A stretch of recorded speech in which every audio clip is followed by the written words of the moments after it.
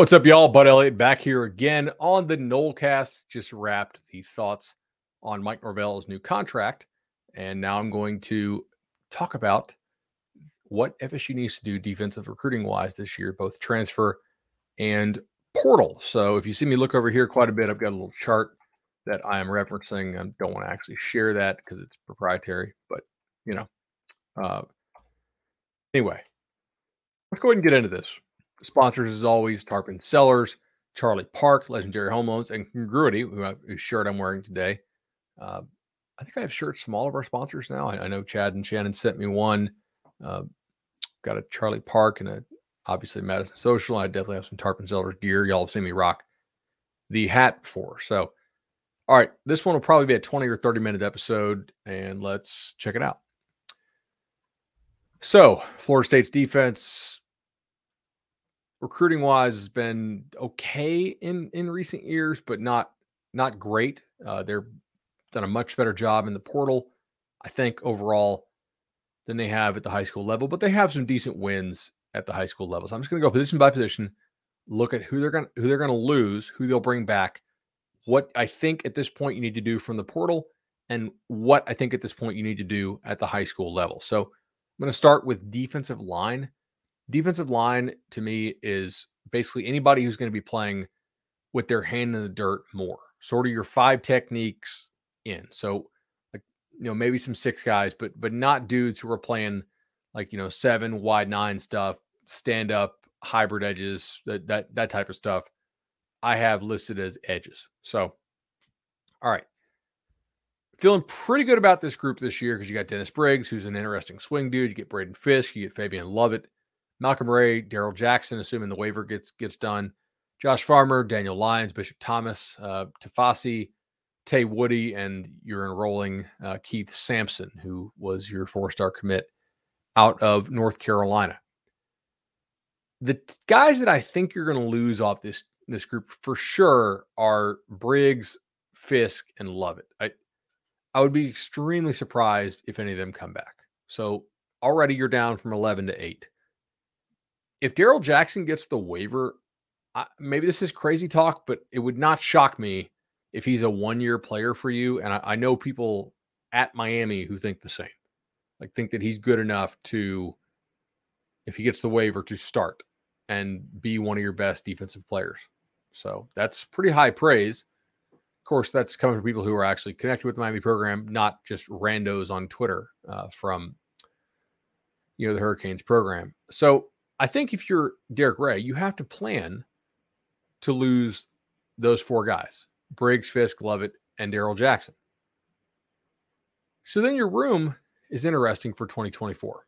Malcolm Ray, you assume, would be back. Josh Farmer, same thing. Daniel Lyons, who I know they have high hopes for. Bishop Thomas is sort of a we'll see. I mean, a guy that at the time we said was a bit of a roulette chip, and maybe he hits, maybe he doesn't. Tafasi, I think, is kind of a long-term project, but one who does have some upside. Tay Woody as well is a guy that I think is really nice upside long-term if Odell Higgins develops him, which I think recent years he's done a nice job. And obviously has a pretty nice track record long-term as well. Keith Sampson, again, is a dude who, if he's what you think he is and what the staff was excited to get, you got to be thinking he's helping you out in year 2, being 2024. Still, I don't know if you have somebody I can point to right now and say that's a surefire NFL guy coming back in 2024. The odds say that at least one of those guys will be a draft pick eventually, but at this point, it's not concerning, but it's not it's not reassuring to sit here and think, I don't know if any of those guys are no doubt NFL at this point. Maybe they are, but I'm not sure about that. For that reason, I don't think it's outrageous to take a transfer here on the interior defensive line for next year.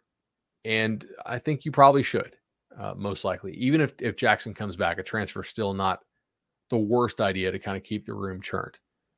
But if you end up getting more guys hit this year, and I think it's possible that they might, because you should be in a good number of blowouts. You should get your starters out early.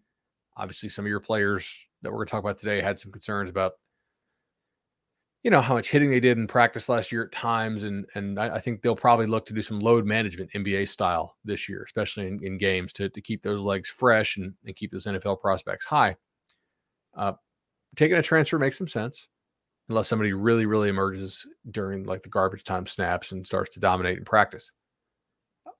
High school wise, though, you definitely need to take a large contingent here, in my opinion. This is a spot where it is difficult, despite the small sample that is Florida State, to consistently grab impact defensive linemen in the transfer portal. It's cool to be like, oh, look, there's Caleb Williams if you need a quarterback. Well, what happens in a year like this year where there's no Caleb Williams in the portal, where people are celebrating Sam Hartman, who's like maybe a draft pick, maybe not? For that reason, you need to take and go with some of those high upside bets and some of those real monster defensive linemen that I think you'll be in contention for. Those are some of the hardest fought recruitments ever. If you think back to like the Eddie Goldman or the Timmy Jernigan recruit, it's a fairly decent year in the state for this. So I think you got to be encouraged by that. But I think you need to take probably one portal guy, and I would say like 3 interior bodies, probably. So like getting 4 new bodies in this room, and that's at a minimum. I mean, if you found 4 high school bodies that you liked, I don't hate the idea of that, especially if Jackson were to leave and maybe I think you have to assume it one of the guys out of like Ray Farmer Lyons, Thomas DeFosse, Woody Sampson. I mean, that's 7 dudes I read off. You think one of them won't transfer for playing time elsewhere? So, like there's gonna be room in this room. Room in this room. That's good podcasting, bud. There will be room in this room to fill. And I think the Noles, assuming they have a good season, should be in a reasonably good spot to do so. Jamori Flagg, they already have Mashburn as well. The kid out of Monroe Day School. Kind of an interesting upside play there. We'll see how he continues to develop. I think that's one to monitor. All right, now let's move to edge. So you have 9 dudes by my count in this room. It's sort of assuming that Dante Anderson is on scholarship. They took him as a walk-on. I don't know if exactly what the deal is there. I'll try to figure that out. Anyway, it's not going to impact this because he's not draft eligible or next year anyway. So the only way he would leave would be to transfer. Jared Verse, McClendon, Jaden Jones, Gilbert Edmond are your 4 most senior guys. All those dudes technically have 2 years left to play. I'm fairly certain. Although I think Jaden Jones might have 3 left to play, 3, depending on how the JUCO thing worked. If you are Derek Ray, you have to plan. Not saying it's a sure thing, but like your job is to plan for this. What does this room look like if Verse and Edmond both go pro? Right? What if Edmond really plays to his size and kicks in the high gear? Verse obviously is not going to play yet another year. So that's sort of what you have to plan on right now. The room you would have coming back, if that happens, is McClendon, assuming he wants to play that COVID year, which I don't know. Like he doesn't look like an NFL guy to me so far. I'm hoping to be wrong on that. And if he comes and balls out, maybe he will make an NFL roster, or heck, if he really changes who he is as a player, maybe he gets drafted. You got a room coming back of McClendon and Jones, who we don't know what he's going to be coming off the injury. They liked him enough to stay with him. We'll see. Maybe they'll really get something there. Patrick Payton, who I think we all believe has good upside. Byron Turner, who I still believe in as a quality player, not like a top end all ACC type dude, but if he stays healthy, I think could be better for you. Dante Anderson, again, okay, we'll see what he gives you. Productive in high school, measurables were not good, so we'll see how he projects. Aaron Hester, again, a guy very productive in high school, not the best measurables, but a dude I think you were happy to get at the time. And Lamont Green as well, who very productive in high school. We'll see how quickly he can transition at this level. A good player, like somebody that I don't think is a bad take. This is where you miss Keldrick Falk. Now, you might tell me in the comments, Bud, you're an idiot. You have no idea if Keldrick Falk's going to be any good. It's very fair.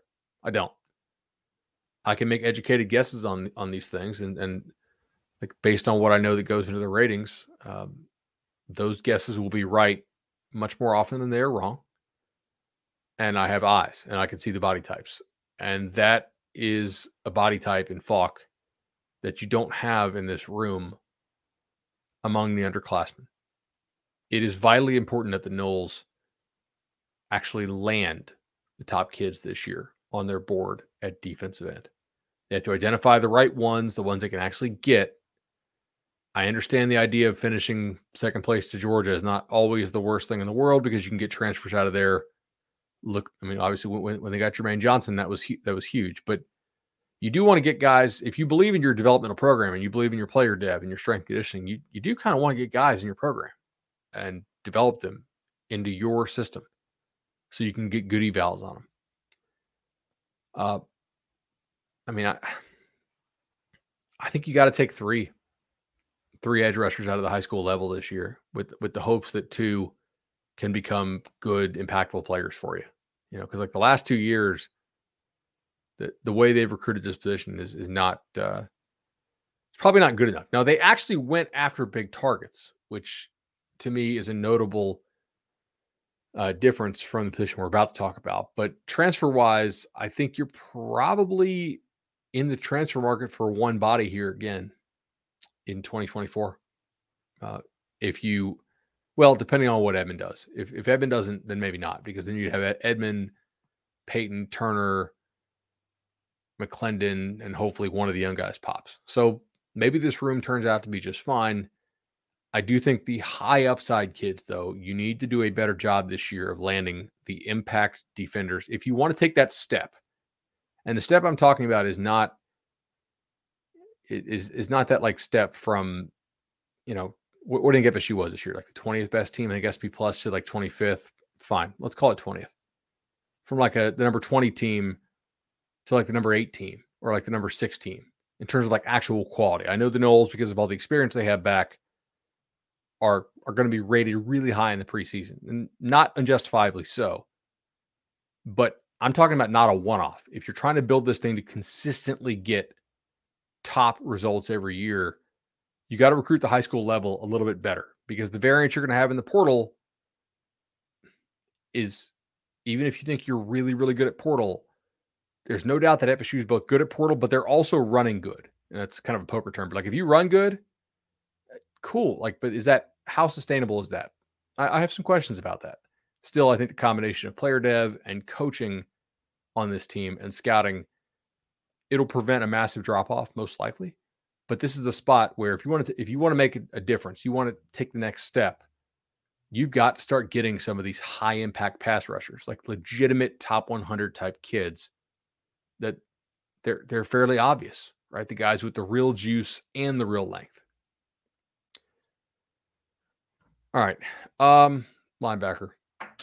You got 9 in your room right now: Deloach, Bethune, Brendan Gant, Dix, Lundy, Graham, Blake Nicholson, DeMarco Ward, Dylan Brown, Turner. You're going to lose Deloach, Bethune, and Gant after this season. So that's 3 you need. I don't think Dix can play at an FSU level anymore, personally. So you really can't count him in your numbers. And I would say this is, if I had to guess, this is probably his last year on the roster, just because he would have been here 4 years. That's a long time. Lundy is, how do I say this? A useful player. But if you're going to where you want to go, okay, does DJ Lundy fit the bill of a starting linebacker in Tallahassee? On a team and the program, the level of which you want to get there? I don't know. In my opinion, I have questions about that. I'm not saying it can't happen. Guys do continue to improve. We shot cover 3, today. And Orlando Brown Jr. Was a guy who wasn't that great in high school, was just huge, and got to Oklahoma, improved a little bit. Now in the NFL, he's like one of the better left tackles in the NFL. It's going to get paid huge. So guys do develop later in their careers sometimes, but that is kind of rare. And I mean, Lundy's been there for 3 years? This is his 4th year, I think. because he has the COVID year to play with. Unless I'm, wait, 21, 22. No, I think, never mind. So he has 2 more years left to play. Excuse me. I think you sort of know what he is, although he improved some this last year. Is he somebody you want to start for you? Omar Graham, I know they were relatively pleased with after his true freshman season. He still has a bunch of time to play. Blake Nicholson is the gem of the recruiting class, who has tremendous athleticism, and somebody I think who is probably going to be a really good player for you. Now, DeMarco Ward and Dylan Brown Turner are, Florida fans would probably call them Randy specials, meaning like lower rated kids that you didn't have to really fight for over programs that you're aspiring to beat on the field. And we'll see if they hit. The track record of those takes with the Gators was not good. Kind of similar at some other spots as well. So here's the thing. I think FSU is expanding their board at D end and is offering a lot of top prospect and trying to fight for them. I think the same thing is true at defensive tackle. And while it was a little bit slower, obviously Surtain just got on the job. You're seeing that as well at defensive back. I'm still very concerned overall about linebacker recruiting under Randy Shannon. I think if I'm a Florida fan, or rather, screw the fan stuff. If I'm a coach on Florida staff or on Miami staff or on Georgia staff or Auburn staff, I think I'm absolutely thrilled that FSU is recruiting linebackers with Randy Shannon, because I don't view him as legitimate recruiting competition personally. Just don't. I don't think he's on that level. Now, you get CJ Hurd committed. I got to see him play. He's an interesting guy. I think he's sort of a Swiss Army knife type dude where he can play in the slot some. Top end speed is a bit of a question. I think he can be like a big nickel or like a small backer, but probably more of the big nickel role, which is what you play a lot anyway. I mean, based on the teams that you play on your schedule, you need to have a variety of skills. Miami's going to want to be big bully ball. Like, this is another reason, by the way, that you need to recruit DN and D-line better than you have, because the kids Miami just signed, if they hit, are going to kick the crap out of the defensive linemen that you've been signing. If they hit, keyword, if they hit. But those kids that Miami just signed are really high-level kids on the offensive line. Now, they got to have coaching, which Cristobal doesn't always have, and got to find an offensive coordinator, et cetera. But they are higher-level kids than the defensive linemen that you've been signing through the high school ranks. You've got to have that improve. Same thing goes for linebacker. And you got to have guys who can play multiple different roles here, because Florida and Miami are going to try to play more like big, heavy smash mouth personnel, whereas Clemson is pretty wide open spread. When you play North Carolina, they're kind of similar, although we'll see what they do without Longo. And then you have some non-conference games coming up that are difficult if they get played in Georgia and Alabama. And obviously you're trying to make it to the college football playoff. So you're going to need to be able to game plan for a lot of different things. Right now, I don't like the overall talent of the 2024 linebacker room. I think you need to take at least one transfer linebacker next year. And I could see a situation where you end up needing to take 2. And I think you need to take 2 linebackers this year as well. Opinions will change on this, certainly depending on how some of the young guys look in camp. I mean, they got 3. If you find out all of a sudden that you actually kind of like Nicholson, Ward, and Brown Turner as much as you think you do, all right, well, then maybe you don't need to take quite as many from the high school ranks. But I think right now it's probably 1 and 2 portal high school, or 2 and 1 portal high school. Finally here, and let's check this out. Akeem Dent, Bernardo Green, Jerrion Jones, I believe, will all exhaust their eligibility after the season. This is for defensive backs. Duke Cooper, Fentrell Cypress, Travis J., Kevin Knowles, Greedy Vance Jr. Those are your top eligibility guys returning for 24. I'm going to set the over-under of those guys being on your roster in 24 at 2.5, I would say. So let's say out of the guys that I just read off, Dent, Green, Jones, 3 gone, and then 2 or 3 of these guys, Cooper, Cypress, Jay, Knowles, Vance. So that's 5 or 6 bodies you have to replace. Shaheem Brown, safety, I think they're still pretty high on. AZ Thomas, obviously, still very high on. And then you get your young bodies in the room. Quindarius Jones, KJ Kirkland, Jabril Rawls, Edwin Joseph, Conrad Hussey. 5 dudes who have a variety of abilities. I think it's fair to ask, like, if you had known, and I think Florida State does a really good job of scouting. I do. I generally agree with most of their offers. Nobody's going to agree with everybody, but I've done this for a long time. So have they. I think they do a nice job evaluating talent and being on a number of kids early. I think this is a good staff with that. If you had known how loaded the state is and the Southeast is with defensive backs this year, do you take 5? I don't know. I think the argument is yes, because there's only 2 guys that have 3 years of eligibility remaining on this team, in Brown and Thomas. You need to restock that room. And I think it's a fair argument to make. But at the same time, I mean, I'm looking at this, man. I want to go get 4 or 5 DBs this year because I think there's some real studs out there.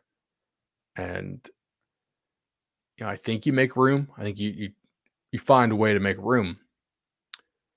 But that's going to be a crowded room a little bit. So we'll see how the attrition looks there. Do you need to go take a portal kid for 24? I think maybe you could, especially like Dent's a starter. Jerry and Jones could start. Renardo almost certainly will start. We'll see if Cypress is a guy that goes pro. I mean, maybe he does, maybe he doesn't. We'll see how he plays. Travis J, we'll see what you get out of him. Cooper, ditto that.